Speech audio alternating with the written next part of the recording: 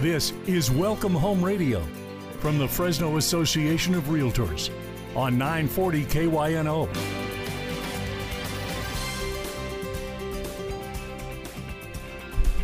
Well, good morning and welcome to Welcome Home Radio. This is Don Scordino, your host on our Valley's most informative real estate talk show. This hour is being brought to you by the Fresno Association of Realtors. And the goal that we have is to provide the real facts and the real stats about our local market. And right now, we're hearing all kinds of crazy things on the internet, social media, and it's good to get the news right from the source, the people that work with the people who are buying, selling, and keeping real estate. And to help me out with that today, we have Mr. Ron Stumpf of Stumpf & Company Real Estate. Good morning. Good morning, Don. All right, not your first time here. No, it's probably about my fifth or sixth time through the years. Mm-hmm. And we're about to start our 15th year, so that means you've been around once or twice. Yes. It was after the dinosaurs roamed the earth, though, when I was born, but close to it. All right. So I heard you sold Moses a home. That's great.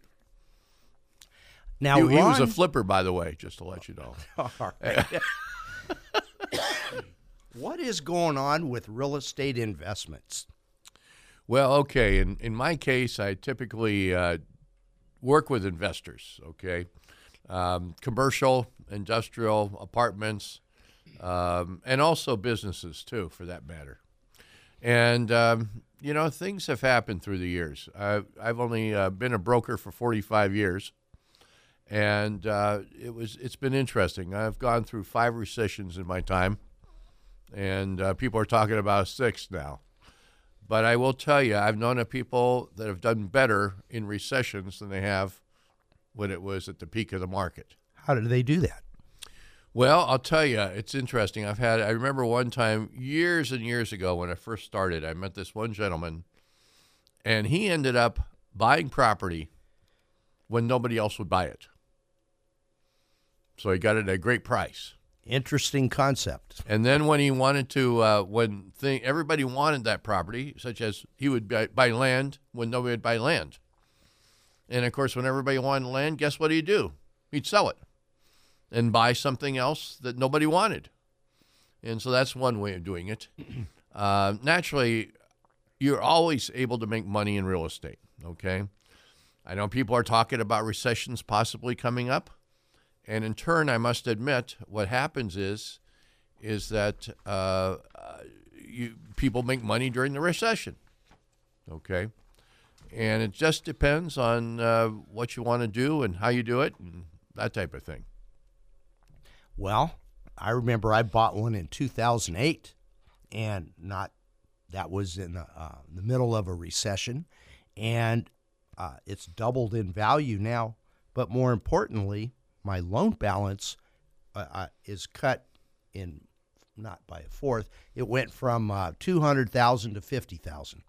So I've got lots of equity now because of time. Time seemed to heal everything.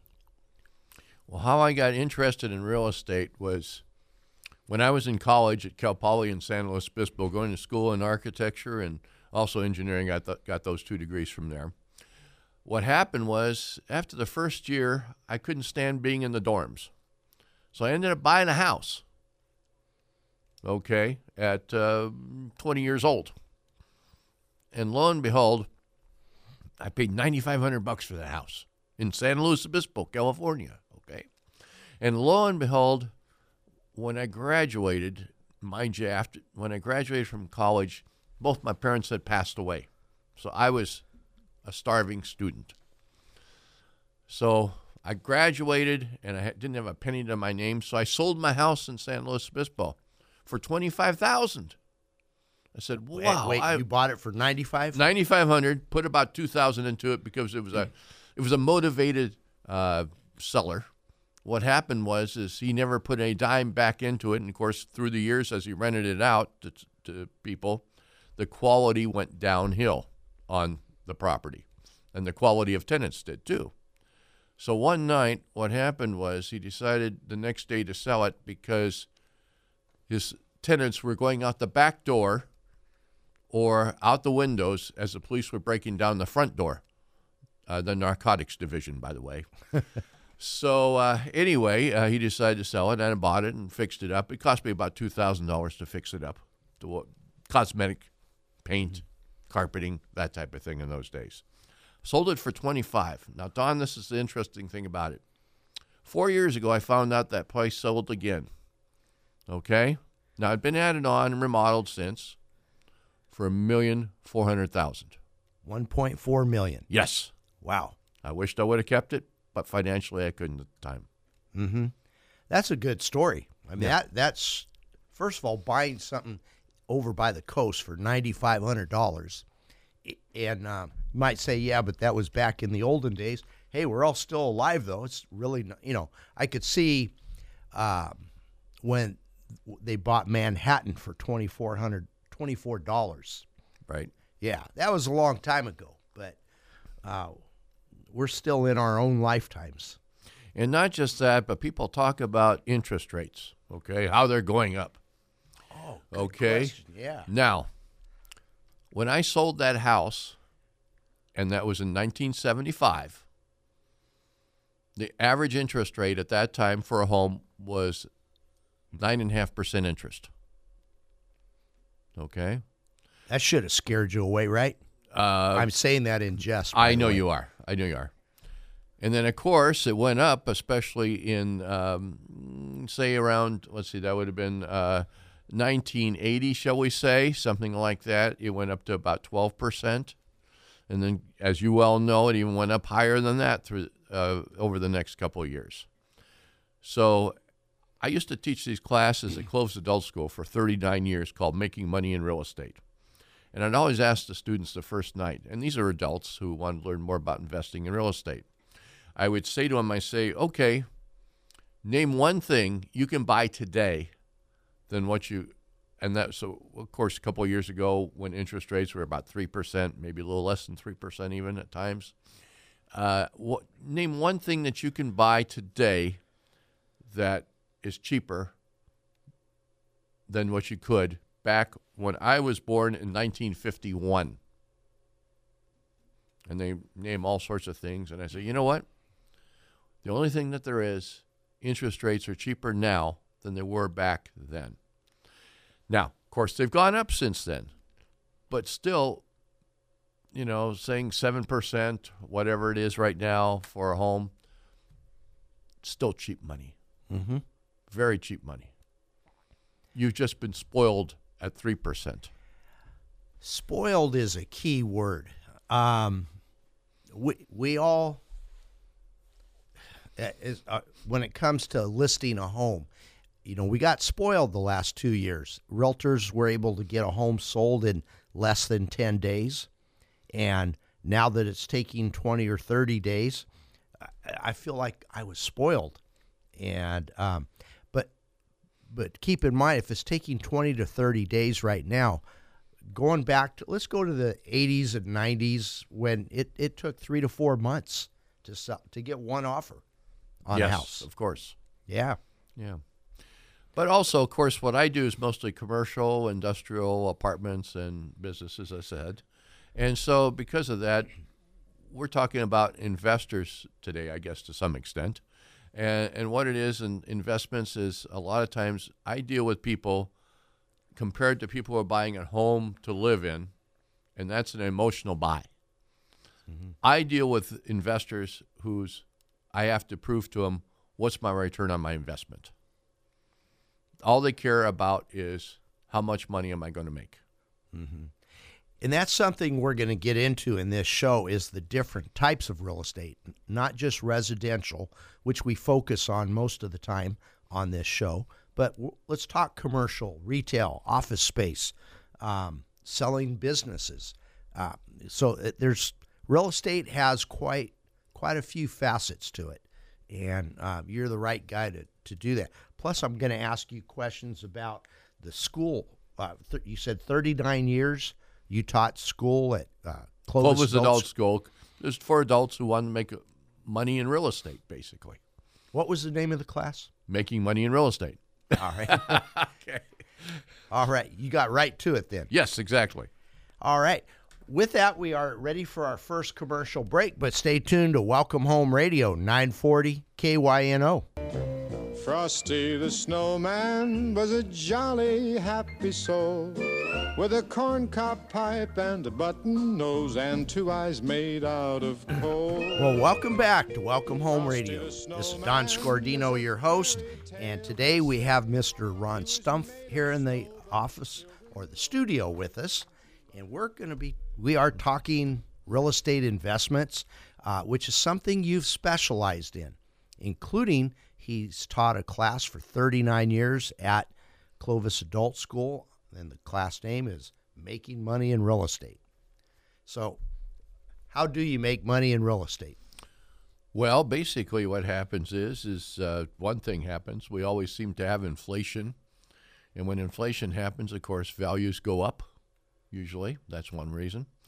It's a tangible asset. It's not like maybe the stock market that's somewhat intangible, shall we say.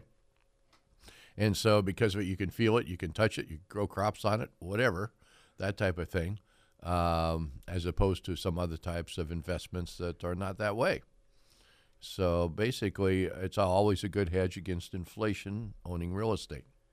Yeah, I like the fact you can drive by it, see it, go into it, and evaluate it.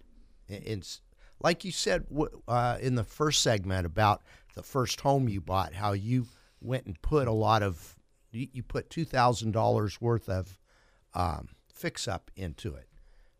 Well, you can do that with real estate. You can use sweat equity to bring up the value. Exactly, yes. In fact, I remember a long time ago, a college professor I had said there's 4 factors to home equity growth, or not home equity, just real estate equity growth. Inflation, one thing, you can't do anything about inflation. It's global, except own part of the world, and then you'll benefit from inflation. Number 2 is appreciation. Buy something that people will appreciate later. Number 3 was sweat equity. And that's something where you can take the worst home on the block and make it into the best home on the block. And then number 4 was principal reduction. And that's where you just get the loan paid off as fast as you can. Another thing is, too, is like, for instance, as the humorist Will Rogers once said, okay, land, they ain't making any more of this stuff. Yeah. And it's true. As the population grows, the need for land gets more expensive. Mm-hmm. Yeah, and the wise utilization of that. So that's where investment comes in, too, to wisely utilize it. You know, that's how I got interested in real estate when I was sold my house in San Luis Obispo. I said, whoa, I made enough off this house to pay for my college education. And I thought, wow, I got to learn more about this real estate. So I decided to go back to City College, and I started taking classes in real estate as I was working during the daytime, mostly in construction, building banks at the time, when everybody had to have banks on every corner. Anyway, so what happened is all of a sudden I got through these classes, and somebody told me, I said, oh, I'm going to take my broker's license. I said, what does it take to get your broker's license? I said, this, and this. I said, I think I qualify for that.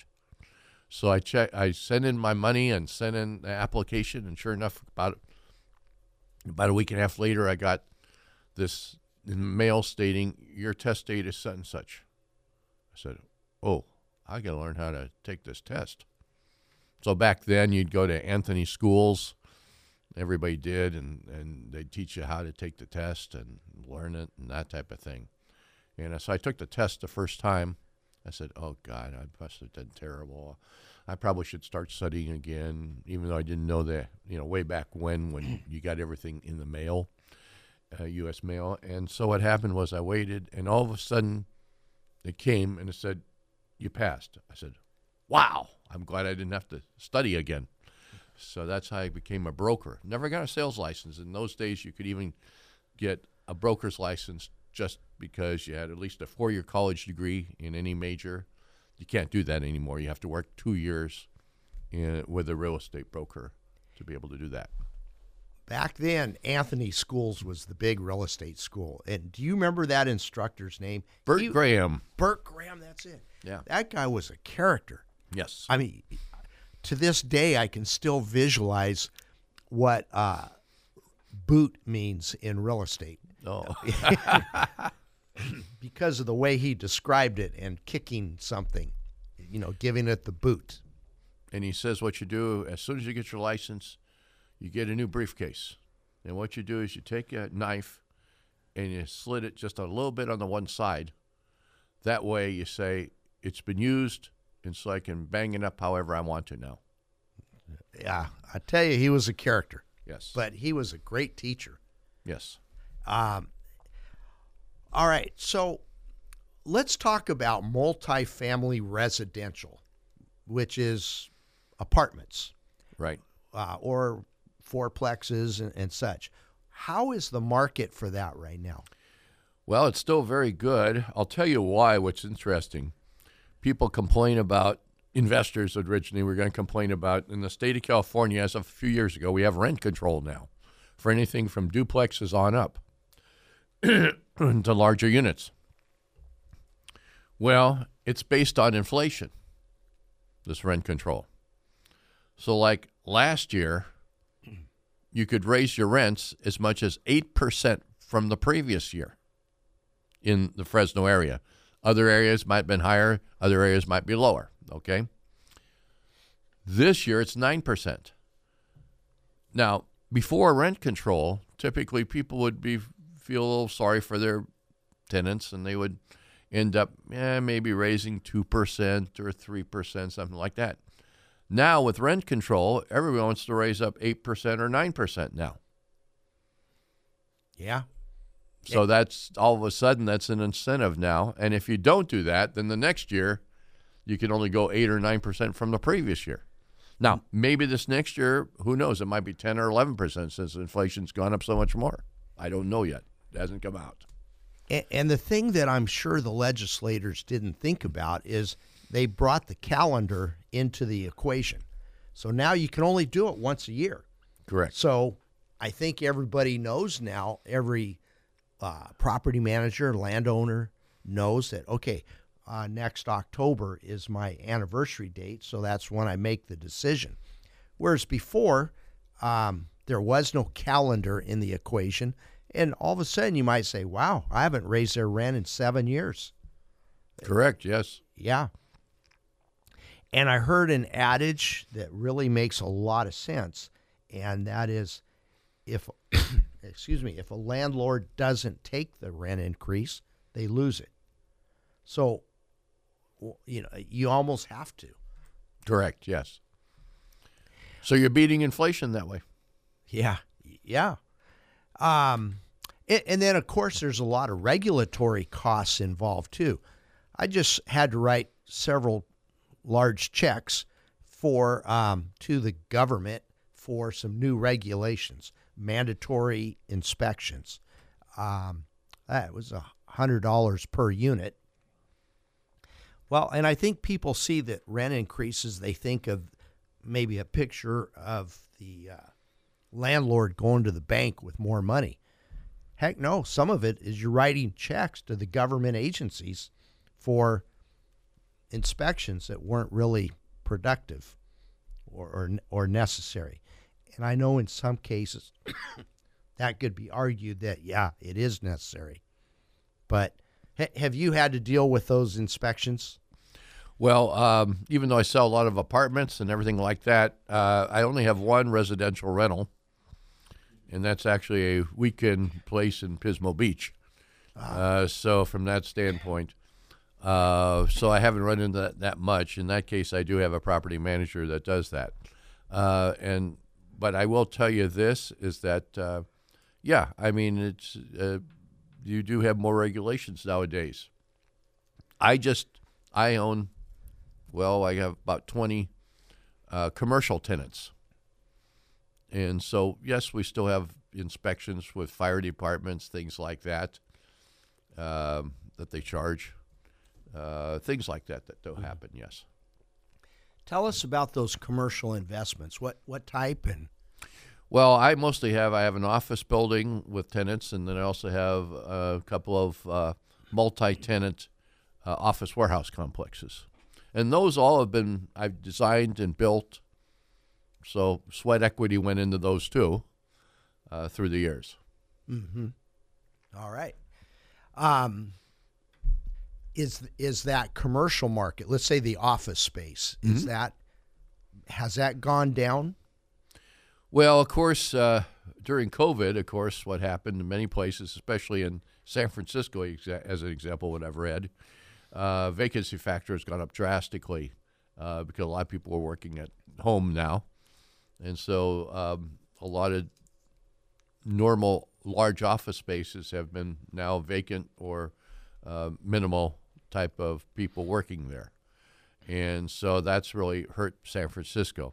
Fresno, of course, we've had some more vacancy, but not to any major extent, shall we say. So when the stay-at-home, work-from-home mandate came out and people adapted to it and we went on Zoom calls, I thought, office space is really going to go, that market's going to really go down. But I haven't seen that. Not in Fresno so much. Now, like I said, up in the Bay Area or other places, yes. But I will tell you this, is that sometimes people, as an example, when I call up various governmental agencies that might have that situation, and you're talking to them, and all of a sudden you hear screaming kids in the background, you know that they're working at home, and they may not be working quite as hard as they would otherwise if they were in an office because they're taking care of their kids at the same time. Yeah. So, efficiency might go down a little bit. Yes. So I still think there's going to be a strong market for the brick and mortar office places. Right, and also another one that got hit pretty hard was retail because of COVID. Although now that's coming back too. You see less vacancy now than what you did in shopping centers than what you had before during COVID. So there's more online shopping now. So why would retail be coming back? Well, I know personally, when I'm trying on clothes, I'd rather try them on than order them and find out I have to send them back because they're not quite the right size. Yeah.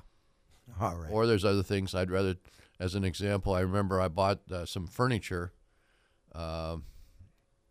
and basically it was for a dining set. And it looked great in the picture, but when I got it, it wasn't like you'd think. The photograph looked very good, though. Here's a good story. When COVID first started, I finally broke down and got out of my buy local, buy in person desire, and I actually ordered some shoes online. And man, they were good looking shoes online. I couldn't wait for them to arrive. When they did, they didn't fit right, even though it was the right size. It was just a bad cut. I don't know what they processed those shoes through, but it had a strong odor, a sharp odor, and it's like, okay, I couldn't wear them. I basically lost the money. Now, I will tell you, with warehouse space, it's caused it just to be the opposite. Warehouses, right now in Fresno, we got about a 1 to 2% vacancy factor there, which is normally wouldn't be the case. What's normal? Probably about 4 to 5%. Yeah. And what's causing that? Basically, I would say a lot of it has to do with just having to store stuff and email it out. I mean, not email it out, but rather mail it out that way through UPS or whatever else. Right. All right. With that thought, we are going to our next commercial break, but stay tuned to Welcome Home Radio, 940 KYNO. Rocking around the Christmas tree at the Christmas party hop. Well, welcome back to Welcome Home Radio. This is Don Scordino, your host, with Ron Stumpf of Stumpf & Company Real Estate, and they specialize in real estate investments. So, right off the bat, Ron, give us several tips on investing. Well, there's different types of investments out there, and you have to look at it that way. The positive about like apartments is that everybody has to live someplace, okay? At the same time, as far as, say, a shopping center, not everybody has to have a business someplace. Not everybody has to have an industrial building someplace. Not everybody has to have an office someplace. So that's why you'll probably see normally more vacancy factors on commercial properties. The positive is that with commercial properties, there's less management involved typically. Okay? In other words, what happens is you've got different types of leases out there. Say, for instance, if it's an office building and maybe they have one electrical meter, then you may have what's called a full service lease. And a full service lease means when you pay the rent every month, that includes utilities, that includes janitorial, that includes everything, as like an office building would be, some of them. Then you have what's called a gross lease. And a gross lease is where basically, yes, taxes, insurance, that type of thing is all paid by the landlord. But the gross lease, especially a modified gross lease, would be where you still have to pay for the water, garbage, sewer, PG&E, that type of thing. Then you've also got what most shopping centers have, or a lot of industrial buildings have, is a triple net lease. And that means that landlord, when you pay him X amount of dollars per month, he has no expenses. You're still paying the taxes. You're still paying the insurance. The landlord, the tenant is. And the tenant is paying the water, garbage, sewer, insurance, everything. So a lot of people like that triple net lease. And you're going to find that a lot of times on single tenant buildings. You might see it like on a Jack in the Box. You might see it on a Starbucks. You might see it on industrial buildings, all sorts of things that you might have. So the landlord, he can go off to Europe for a year. The check comes in or just deposited in the bank for his account, and that's how it's happening. And he never has to think about it, never have to do anything. If the parking lot has to be resealed, the tenant does it. If a roof leaks, it's the tenant's responsibility. Everything is the tenant's responsibility on a triple net lease. Well, let's go to taxes and insurance. Interesting that the tenant would pay those. Who came up with that idea? I like it. Well, that's why a lot of people like to have that type of situation. I will tell you that, though, usually on these triple net leases, the buyers, just pay cash. No financing, no nothing. No banks involved, no nothing. As an example, over the past, say, year and a half, I think in my office we've only had maybe a couple of bank loans on purchases. All the rest have been either cash or seller carryback financing.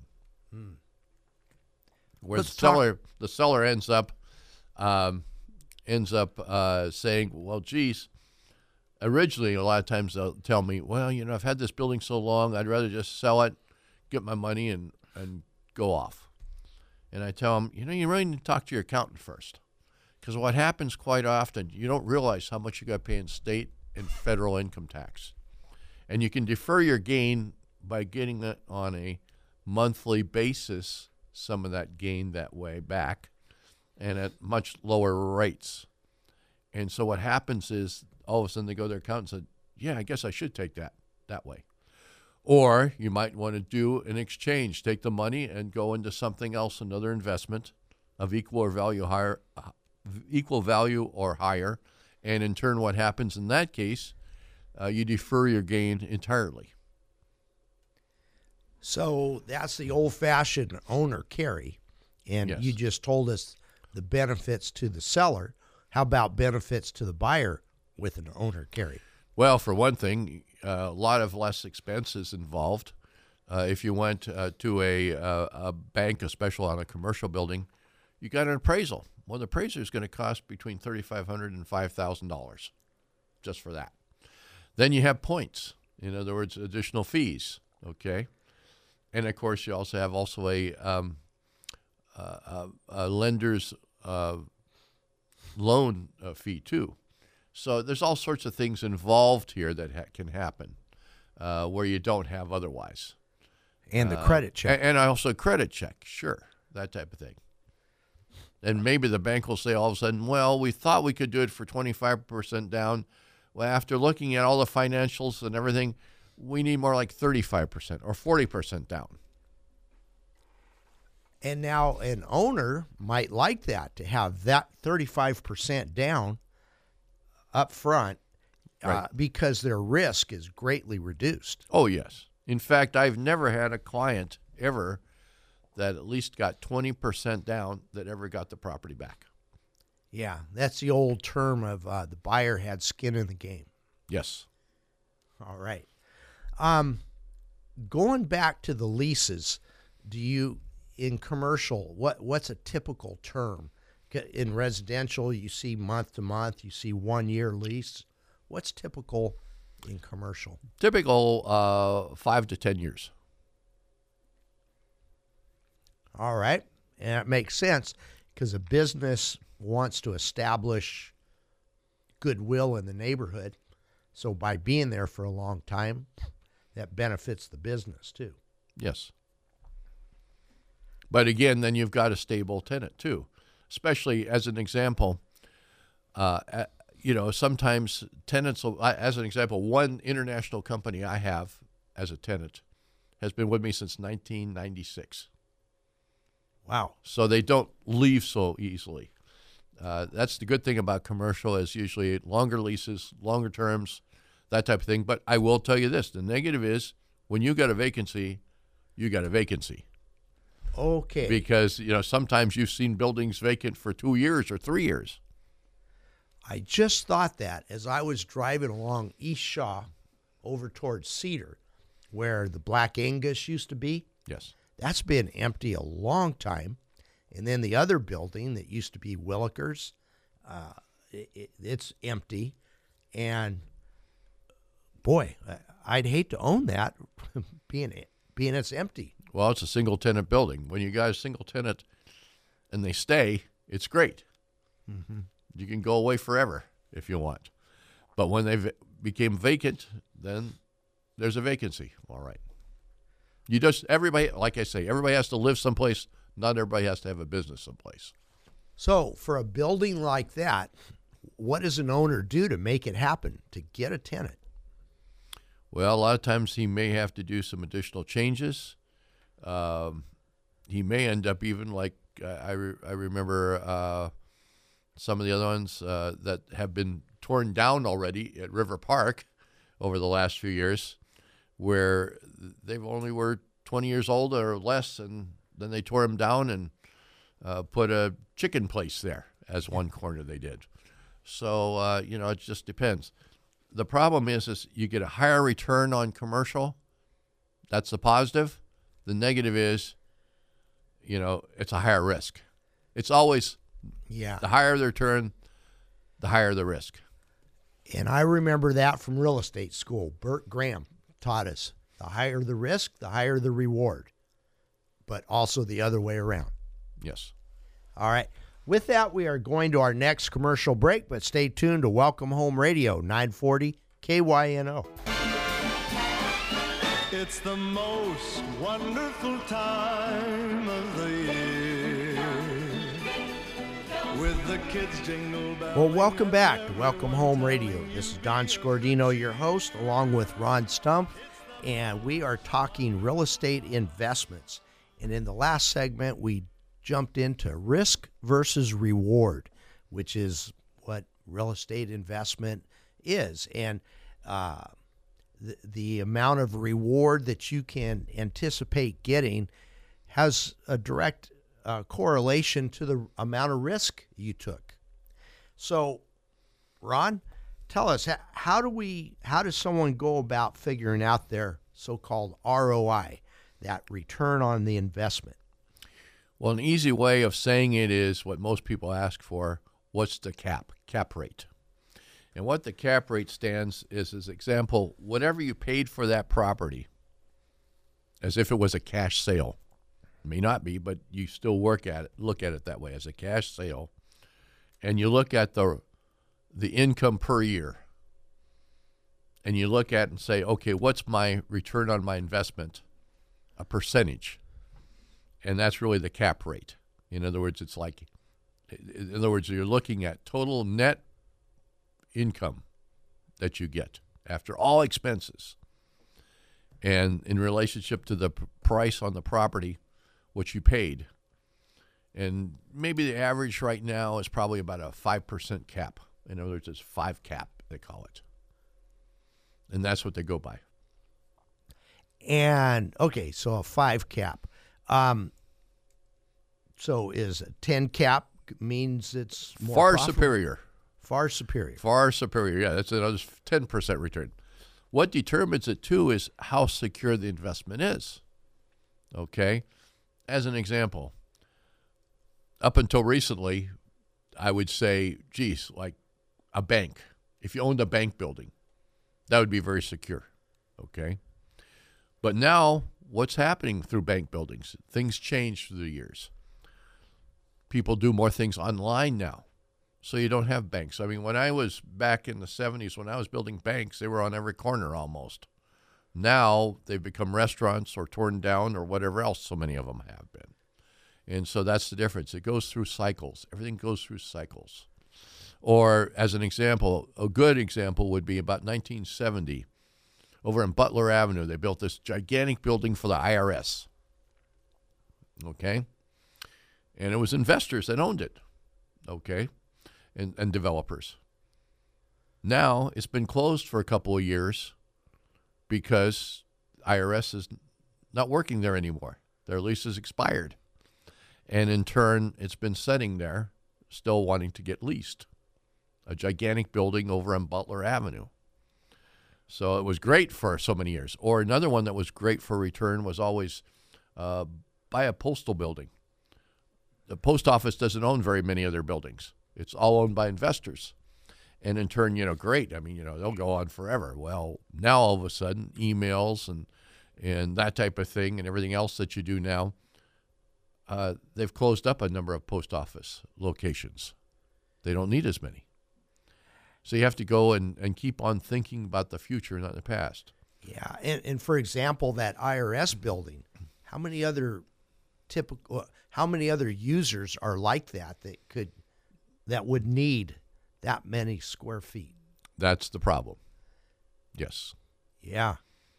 But it was great for, probably 40 years. Mm-hmm. Yeah. Great in return. But also at the same time, what I'm going to say is, as an example, the cap rate on maybe a building that you had, where it's like Ellen Joe's Auto Body is a tenant, well, naturally you want a higher percent because it's a higher risk. Ellen Joe could go out of business. But if you had something like an international company or a national company, that's a lower risk. That's on the New York Stock Exchange or whatever. And so you can take a lower cap rate because it's more secure. So I've heard the term anchor tenant. Tell us what that is.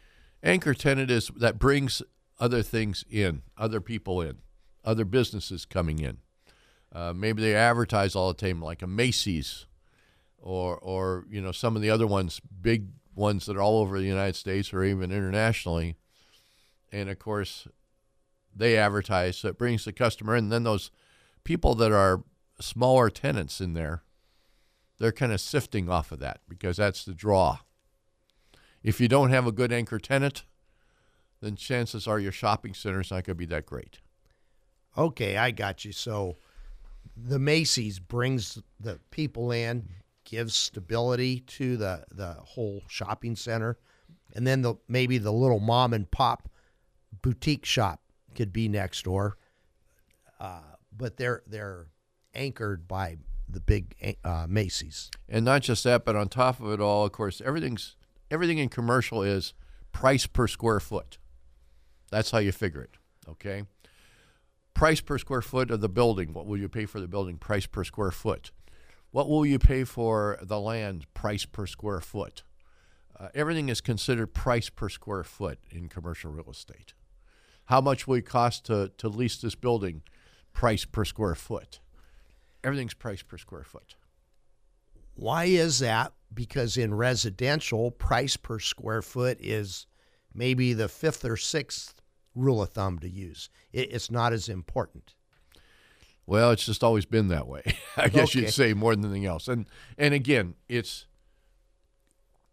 basically a commercial use, and so you look at it from a commercial standpoint as opposed to you're not doing emotions. You're still going back to dollars and cents. Mm-hmm. And with residential, you obviously have more emotion. Yes. Yeah. It's like I love that kitchen. And that's why I don't normally sell homes very often, is because I hate emotions. I like how the person's thinking, because I'm thinking the same way they're thinking. Now, me being Italian, I'm used to emotions. So it comes natural to me. All right. So looking to the future, Ron, here we are about to enter 2023. Where should somebody that wants to invest in real estate, what's your advice? What areas should they look to? Well, it just depends what you're comfortable with. Ooh, I like that. I mean, answer. can you take the risk of a commercial property that may be vacant for a few years and still feed it? I love that answer. Okay. Or as opposed to a residence or residential type of usage where you can find a tenant much easier. At the same time, yes, you may have more, it may be more intensive on management. You know, on a commercial building, if you're just a single tenant, there's nothing you have to do a lot of times, because if you got a triple net lease and that type of thing, it's like, comes in every month. What the heck, don't have to do a doggone thing. Where on apartment, naturally, things happen on apartments. There's upkeep that you have to pay for. Mm-hmm. Like if my tenant calls me up and tells me on my industrial buildings, oh, my toilet is clogged up, I say, well, here's a good plumber, but it's your cost. I could recommend somebody to you. Yeah. That type of thing. Where on an apartment, of course, what happens? You have to pay for the plumber. You have to do this. And the problem with an apartment is you have a plumbing leak upstairs, it's going to end up downstairs too. That's true too, yes. Yeah, so it affects the neighbors. Yes. So maintenance is much more important. But that is a big thing that you brought up in real estate investing. It's what you are comfortable with. And your treasure might be another person's poison and vice versa. Also in financing, apartments are much more easier to finance than commercial buildings because they're concerned. They're looking at how long the lease is. They're concerning probably more down payment, that type of thing. Mm-hmm. And once again, I would think the banks are looking at it long term. They know that people need a place to live. So those apartments are going to be a necessary thing in the future, whereas you don't know that with a restaurant building or a bank building.